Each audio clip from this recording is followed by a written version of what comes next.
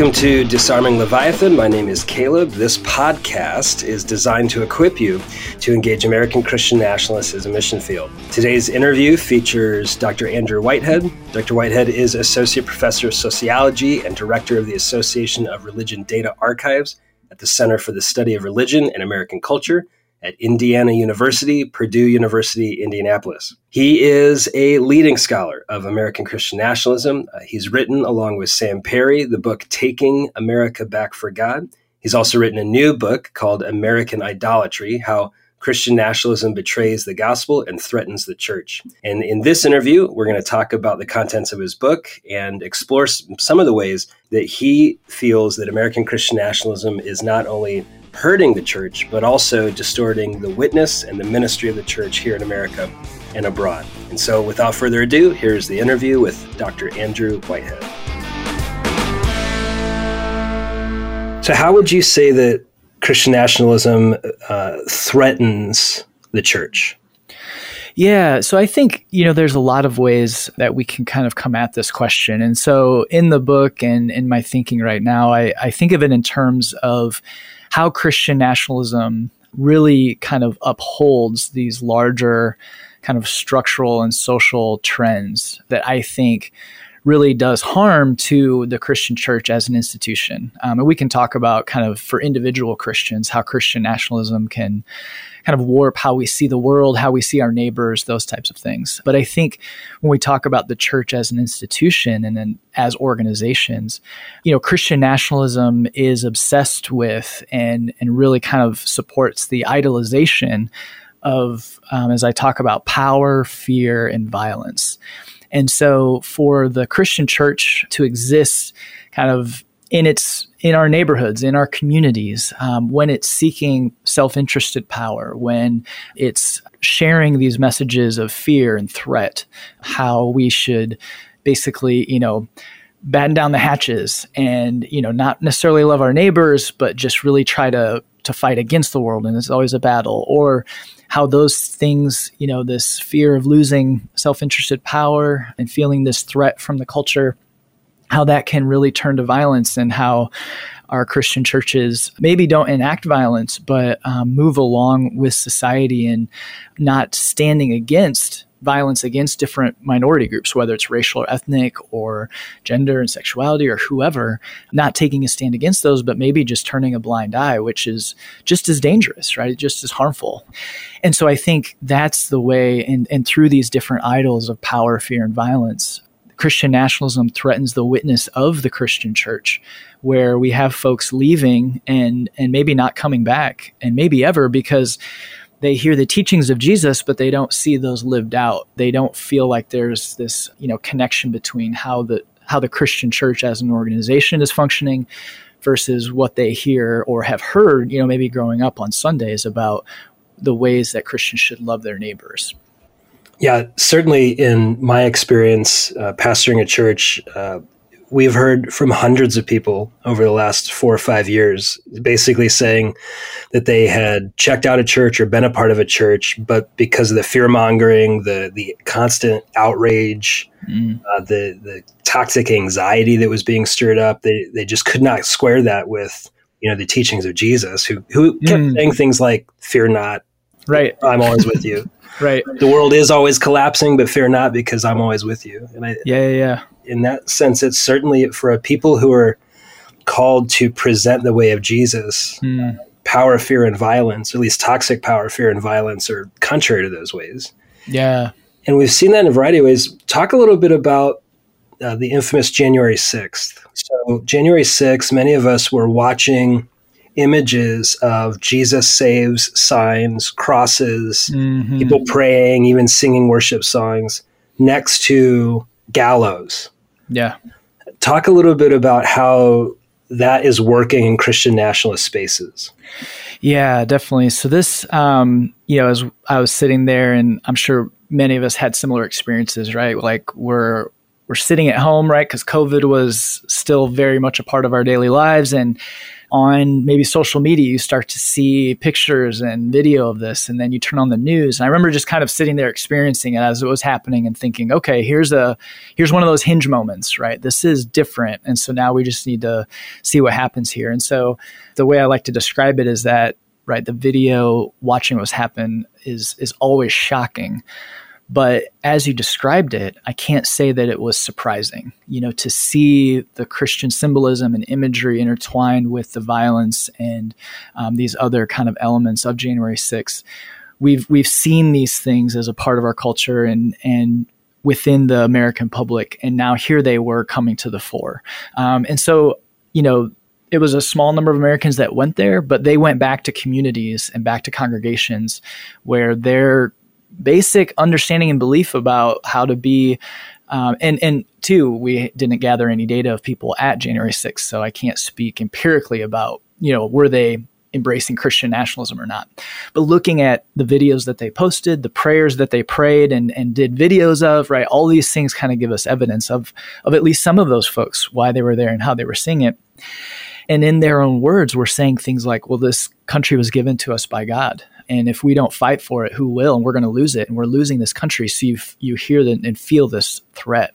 And so, as we gather data soon after, and survey data of the American public soon after January 6th, there are some really interesting findings. And I think there's a couple elements that we see wrapped up within Christian nationalism that really made January 6th in some ways possible, right, for this kind of explosion. And again, Christian nationalism, because it is diffused across the population, it really creates fertile soil for extremism, like we saw on January 6th, to take root. So again, it's not a majority of Americans that are going to the Capitol, but there are a lot of Americans that implicitly, accept or at least will allow for some of those extremist beliefs, and that's what's dangerous. So one of them was the big lie, right? So no evidence of wrongdoing in the vote. It wasn't stolen from Donald Trump, but that belief is strongly associated with Christian nationalism. So we survey the American public, and for those that strongly embrace Christian nationalism, over half say that, yeah, this election was stolen. So that's a big part of why they were there. The folks that were there, obviously. There's an association between Christian nationalism and political violence. So when we ask questions like, true American patriots may have to resort to violence in order to take our country back.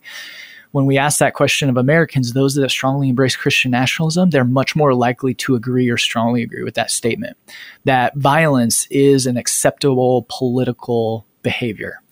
When we ask questions about QAnon and the belief that, we even ask explicitly, like, do you believe their elite Democrats are involved in a child sex trafficking ring? Americans that embrace Christian nationalism, much more likely to say, yes, that's true. When we look at kind of the siloing of the American media landscape, where folks go to get their news is a very particular place. And we're essentially in echo chambers. It is true on the left, but especially on the right, where some of these views and beliefs, that gave rise to January 6th were, broadcast and supported. And even with some of the lawsuits, that were made against some of those news organizations, hearing that they didn't even necessarily believe it internally, but they were broadcasting that stuff. And so that really made a difference. And so, those elements of belief in the big lie, political violence, QAnon, the fracturing of our media sources, all of those really create this stew, and Christian nationalism is intertwined with every single one.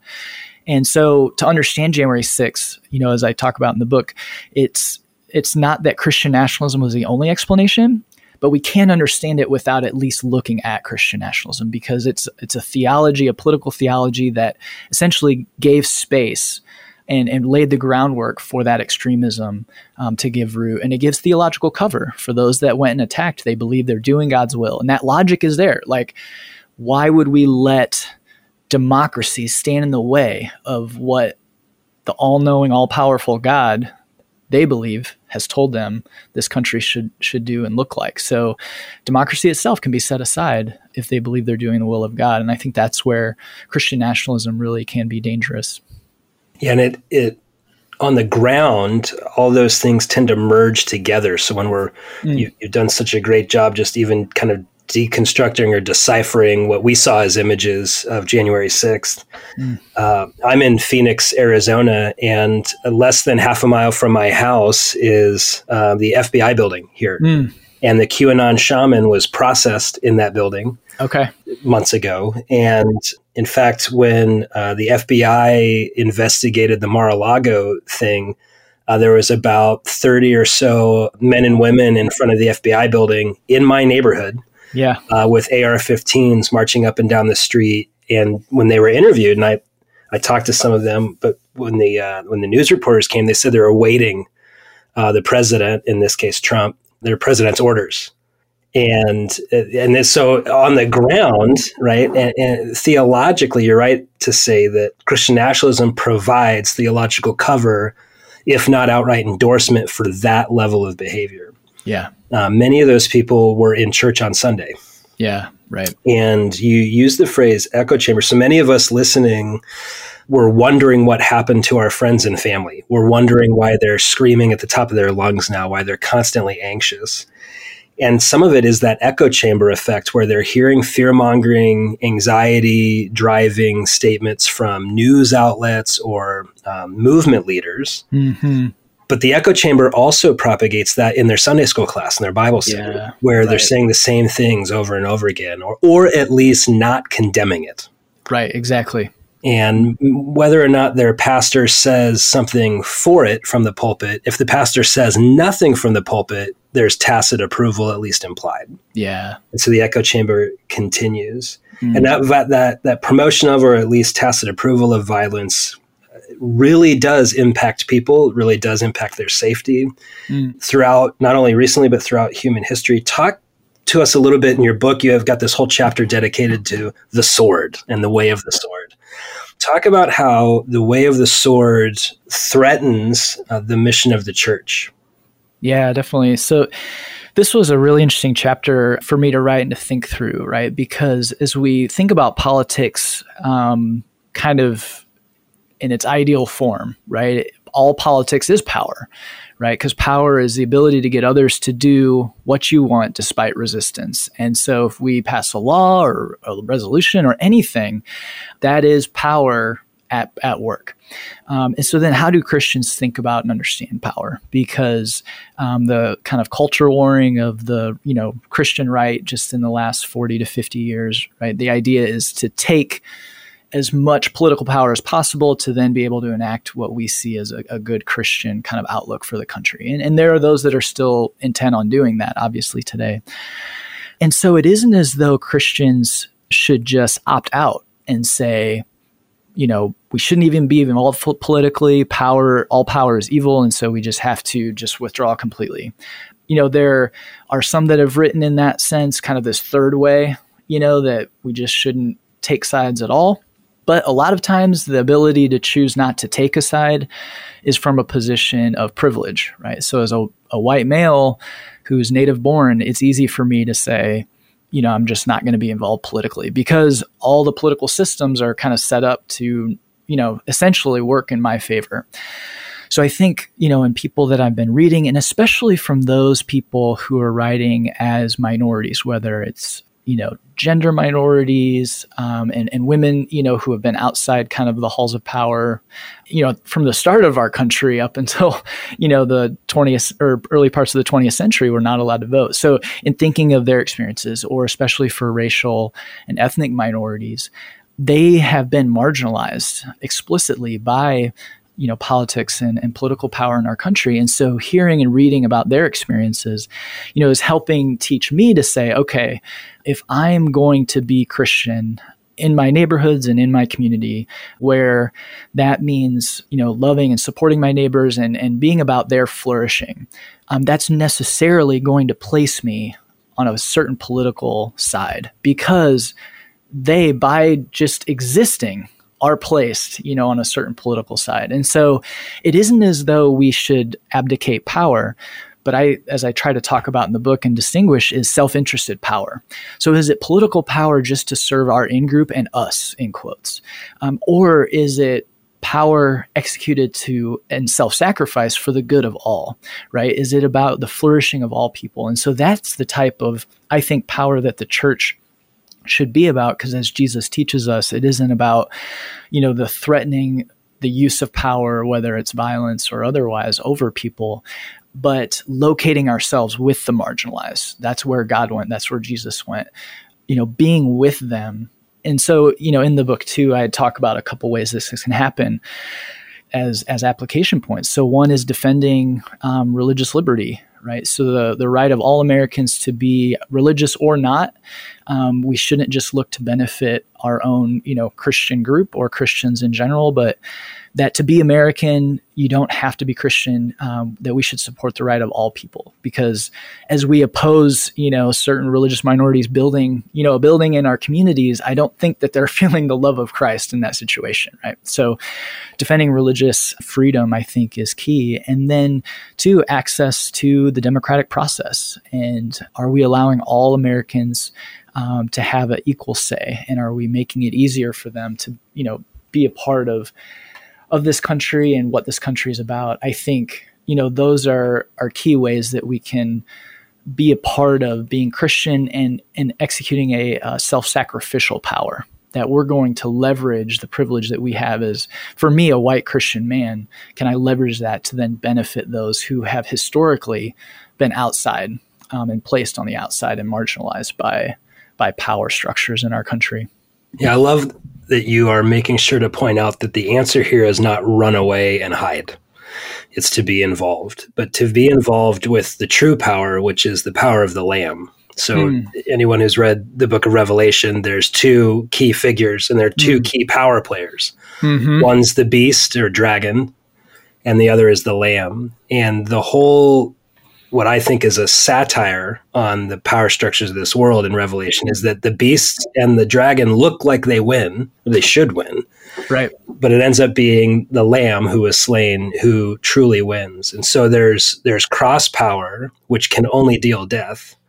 And then there's sword power, which can only deal death. And there's cross power, which brings to resurrection life. And for people of the cross, it's whatever power we've been given to steward in service of others with a specific eye to those who have not been granted power or who are not being listened to. And I love that you're saying that. The other thing I want to just notice here in this conversation, especially around American Christian nationalism, religious liberty. You've mentioned it a couple of times, pluralism or religious pluralism. It's one of the core values in these here United States. Could you talk for a moment? We don't just mean like, quote unquote, different religions. We also mean within the Christian tradition, a freedom to practice. Within our own Christian tradition, there are many different denominations. Right. So religious liberty is also the freedom to be a Mennonite, to be a Baptist, to be a Lutheran, to be an Anglican, to be a Presbyterian, to be Orthodox, Coptic, Armenian Orthodox. And so when we're talking about one of the failures of American Christian nationalism, we're noticing, it sounds like you're noticing, that the failure of to elevate pluralism, that the Christian in the Christian nationalism term will eat itself up. That and actually I'd be interested to hear your perspective. When you hear in America Christian nationalists advocating for Christian nationalism, which Christian are they advocating for? Yeah, I think that's the key question. And I don't know that I can answer that for them, because I think the answer is, when they get right down to it, they don't know. Like, they're not able to distinctly say what this will look like. So a really interesting book that kind of highlights this historically, Kevin Kruse's One Nation Under God, right? So in the moves in the mid 20th century to put, these were Supreme Court, cases as well, but when they were advocating Bible readings or prayers, and the Supreme Court said, okay, in a public school, you can't do that. Really, a lot of the fighting for those on the ground that were saying, well, we need to keep Bible readings, we need to keep prayers in school. Well, then it was, well, which prayer, right? And as they put one prayer forward, there was a Christian prayer. There were other Christian groups that were like, well, that doesn't necessarily align with our beliefs. Or, which version of the Bible would we say this is the version? I mean, there's no way the state should do that. Christians can't even and don't. And I think it's probably good too, right? That there are different translations and different things being, advocated for or supported by different denominations and groups. And so that's just a part of our faith and throughout history, right? That there have been different flavors and different expressions of the Christian faith. And so I think, the short answer is there isn't a particular one, and they can't. And I think it's just a function of the historic nature of Christianity too. It just is impossible to actually say this will be it. So when we're talking about the Christian in Christian nationalism empirically, what we see is it tends to just be a very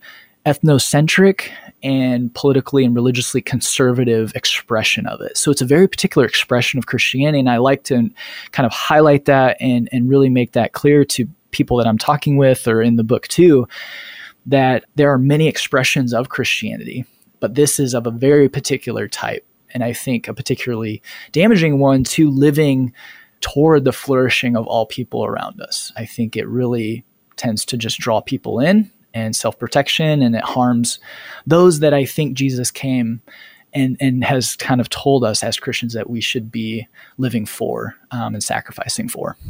Yeah, one of my favorite things to ask people who are advocating for Christian nationalism is if they'd be comfortable with a Mennonite running the Department of Defense. Right. Yeah. Those listening, Mennonites in the Anabaptist tradition, which is complete pacifism, anti-violence, they would defund the Department of Defense. The budget would be $0, and or your taxes would go down, folks. Right? Yeah. Like, which denomination are we going to fund or officially recognize? Yeah, usually we just mean mine. Yes, exactly. Yeah, for sure.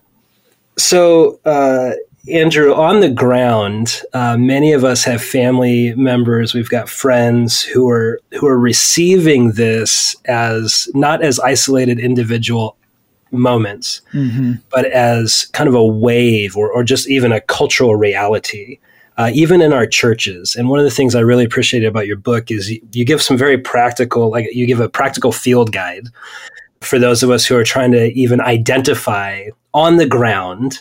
Is this Christian nationalism? Is this patriotism? What is this? And would you just mention a few things that might be helpful for us, maybe when we go with our family member or friend, when we go with them to church or to their club or whatever? What would be some things that we could notice and say, oh, this might be propagating Christian nationalism in their life? Yeah. So, I'm glad that you appreciated that part, because that, it's in many ways the most important part to kind of write or at least lay out there, but also so difficult because there are so many different forms, and there are things that I, don't mention in the book that are obviously a part of it. But, there's a number that I lay out, and I think I'll just run through a couple of them really quickly. That the way that I think about it can happen at the congregational level, as these organizations, how we structure them and what happens there, but then also at the personal level, as we're interacting, like you said, with family members and for me too, right? My own family members, there are many that embrace, various aspects of Christian nationalism. So as I think and work and play with them in daily life, like what does that look like? One thing that I highlight is the American flag at the front of the sanctuary, right? And so many would be like, well, what's the problem with that? And so then I say, well, take it out of the main sanctuary and see what happens. And then you'll know what that flag being there represents and means to folks. And it isn't as though we need to be ashamed that we were born by historical accident in the United States. We need to think clearly about, well, what does that flag at the front of the sanctuary represent? Why is it there? And if you weren't born here by historical accident, what would it mean to see a particular country's flag at the front? And if there is a big fight about taking the flag down, I think that really highlights, well, is it being idolized or not? This idea of we're a Christian nation.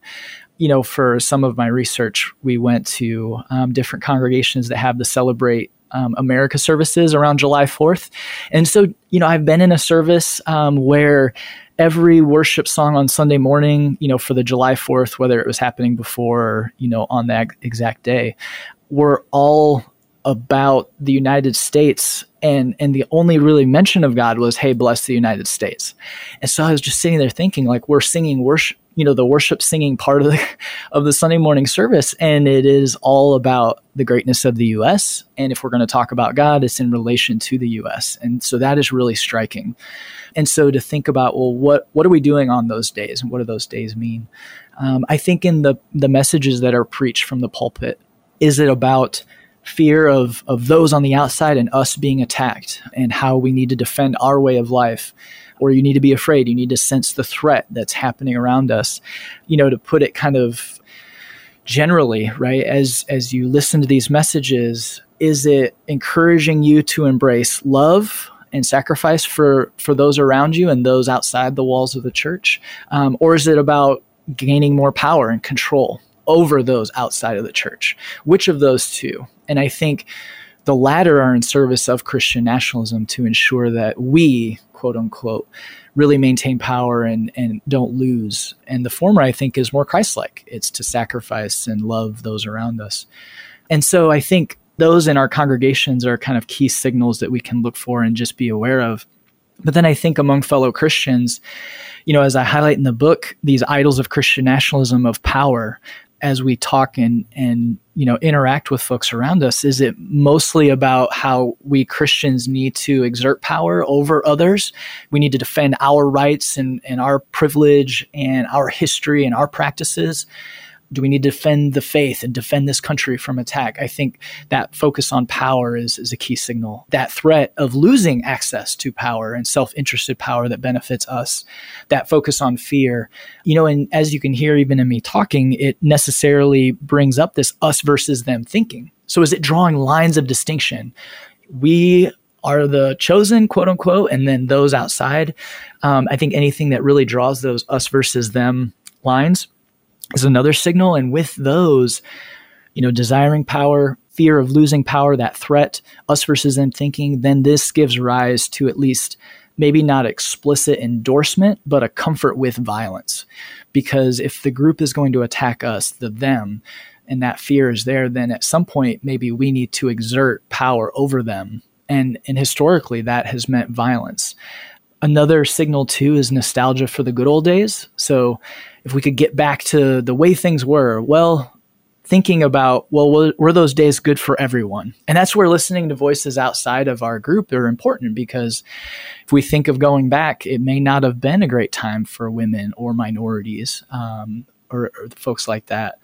Another signal is, the founding fathers or our founding documents are Christian and imbued with Christianity, which, really isn't true if we look at their writings or we look at the documents themselves. But these myths, right, of who we were as a Christian nation, those are really powerful. And so thinking through those.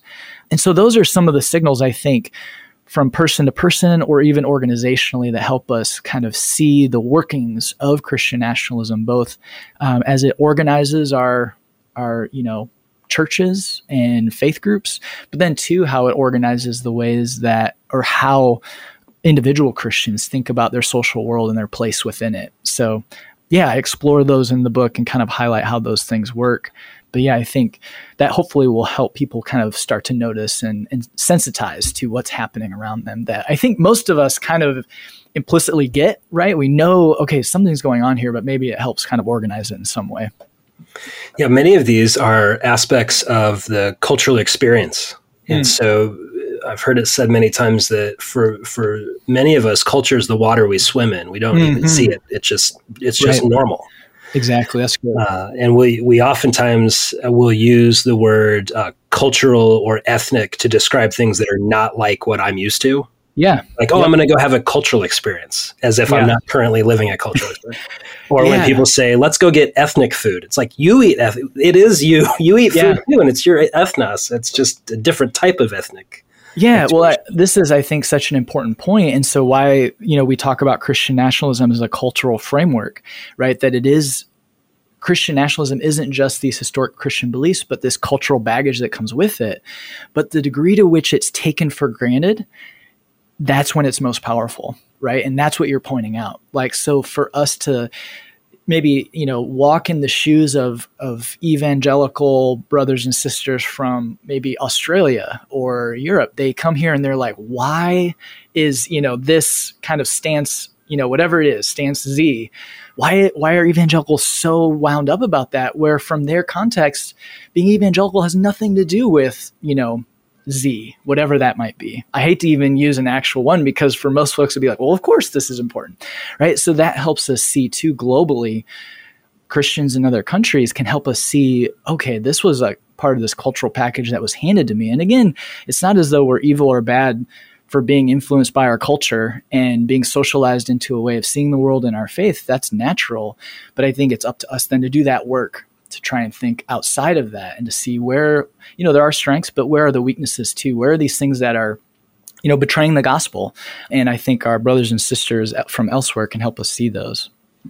Yeah, Tim Keller, who's a pastor in New York, tells this story. He's a Presbyterian, and he tells this story about this very conservative Presbyterian from the South. And he went to the Highlands of Scotland, to a very conservative Presbyterian church in the Highlands of Scotland. Yeah. And he was ministering there, and they were spending wonderful time together, a very conservative minister in a very conservative Presbyterian church.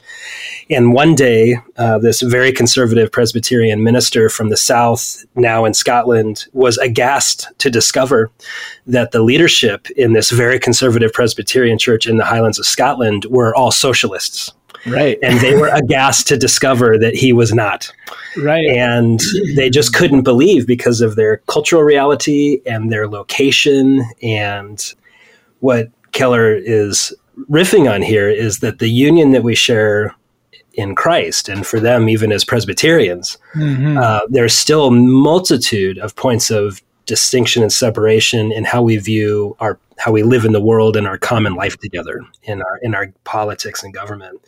And I think it's very important to point out that for many of the people that we're striving to love on and to reach is this mission field of Christian nationalists, it's a cultural reality. So asking questions is not theory.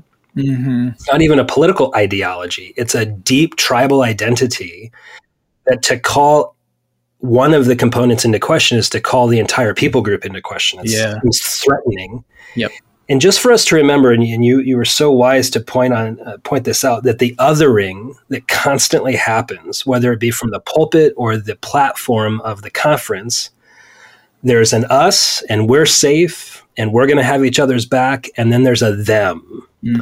And the them is scary and they're a threat to our way of being in the world. And we need to protect ourselves, whether it's the woke mob or the socialists, whatever, they are out to get us. And the question, I think, for every Jesus follower has got to come down to, how do we treat our enemies? Yeah. Do I power myself up in order to slay them or kick them out? Or am I not called to serve and love? And I love that you're tethering that othering tendency, that fear-mongering, toxic anxiety-inducing othering that's happening. You're directly tethering that to the witness of the church, because the church is not to be a power up, but a power under. Right. Yeah. And to serve. I like that. So maybe just as we're kind of landing the plane here, you have a section of the book, Recalibrating Our Christianity. Would you share with us just maybe some hope and some guidance for the future for many of us who are feeling not only confused, but even maybe some hopelessness? Yeah, definitely. I think that is important. And one of the notes I try to leave on in the book is a note of hope. And I think, sometimes the most courageous step we can take is to cultivate hope as a spiritual practice in the face of this, because for me, believe me, doing the empirical research with surveys of the American population, I can get pretty cynical where I don't see a lot of hope. But then when I interact with college students who are reading, whether it's Taking America Back for God or American Idolatry, or they're reading Kristen Dumais' work, Jesus and John Wayne, or these other books that are helping them make sense. Or, I went to a denominational meeting and did a workshop on Christian nationalism and to see the work that's happening in some of these denominations. So those are the times when I do get hopeful, where I see congregations, I see individuals, see organizations really trying to wrestle with these things. And so I think, in that way, the ways that we can and how we can start to recalibrate our Christianity is to look towards those expressions of Christianity. And I try to share some stories of folks in the book, right, to where defending religious liberty for everyone, I think that helps set us on a path where we're loving our neighbors. When we cultivate empathy towards those who are not like us and try to, engage with them on their terms and to listen to their stories and to not be defensive, but to see the wisdom that they have for us and their ways of being Christian that might look different than maybe what we were handed, but cultivating that empathy, I think, is important. And then moving out in faith to leverage our privilege, leverage all that we've been given for those on the margins and to release control. Because I think, for both of us, Caleb, we're white men in a Christian tradition that elevates our voices and has for centuries, automatically. Whether maybe, I can look back in my own life, at least maybe not for you, but I look back in my own life and see there are times where I probably didn't need to be elevated. But in those moments, I was just based on, my identity as a white guy. And so I think leveraging that and to listen to those voices and to elevate those voices or to follow their wisdom, I think is helping me think through, is it necessarily my voice or, the way that I have been thinking the world or others like me, laying aside those things and releasing control, I think as a group is really important. And so, one of my favorite books of the Bible is Colossians. And so, there's a verse in there, 2:8, where it's, talking about the ways that the world works and hollow and deceptive philosophy, right? Or are we basing everything we do on Christ? And there are other parts of Colossians where when I'm reading it, that gives me hope, where we're being encouraged to, ensure that we and to reflect on how, Christ in us, the hope of glory, that's the outworking of what it means to be a Christian. It's a great mystery. We're not going to have all the answers. We can't think that, our kind of somewhat limited historic view of the Christian faith is it, but that there's so much more out there and that, Christ is working in us and through that we can partner with Christ and the Spirit to bring God's kingdom here and now, that it isn't just something that's in the future. So, one of the things in the book that I try to do is highlight, a definition of the gospel that I was given kind of growing up, where it was this very individual transactional thing, where it's like, you accept Jesus as Lord, and then God will see you as, saved. And then when you die, you're going to go to heaven. And so I think it's not as though that spiritual aspect isn't true, but to just end there is a really kind of small view of the gospel. And when we look at Jesus' first message, where he came to give freedom to the oppressed and to the poor and lifting up the marginalized, all these things, he's saying these things are actually going to happen. And so that fuller vision of the gospel, that when we're praying the prayer that Jesus told us, that God's kingdom would come, it's not for, some spiritual someday, but right, that God's kingdom would come and we would be a part of that now. And so I think looking to some of those stories and seeing how our brothers and sisters who have operated on the margins can lead us into a Christianity that is for the flourishing of all, the kingdom of God here and now, and not just to be used to protect, this small group, self-interested type of way of living. And so I think those are the things where I try to find hope and recognizing that this is a journey and I haven't figured it out and I'm still learning and more to learn, and that we don't have to get it right all of the time. But when we do get it wrong, to try and learn from that and to move on. And those moments are going to be there, and that's okay, as long as we're trying to work, towards that future of the flourishing of all, and being a part of that work here and now. So those are hopefully the aspects that have encouraged me. And I try to encourage those that are engaging in this work, because as you know, Caleb, it can be tough day to day, right, to engage with this and to think through it. But that we're a part of we have tools within our faith that help us to see the beyond, and that faithfulness in the here and now matters, and we can be a part of that together. So hopefully that is something in line with hope for moving forward. I love that. Yeah, our hope is not in political structures or sword power or even convincing people of our arguments. The hope is in Christ and he's faithful. Yeah. Love that. Andrew, where can people find you and your work? Yeah, so I, on social media, Instagram and Twitter, and I have like an author page on Facebook, so you can find me there. And then, the book is available kind of wherever they're sold. So it's obviously on Amazon, and I know that Baker, they list it on their website as well, Bookshop, Barnes & Noble, all those various online retailers. And so, thank you for supporting that and that work, and love to try and stay connected with folks through social media. And so that's probably the best way to follow along with whether it's this book or other research that we're doing. Where to find me and interact. Cool. Well, thank you so much for giving us your time today. Really appreciate it, man. Yeah, definitely. Thanks for the work you're doing.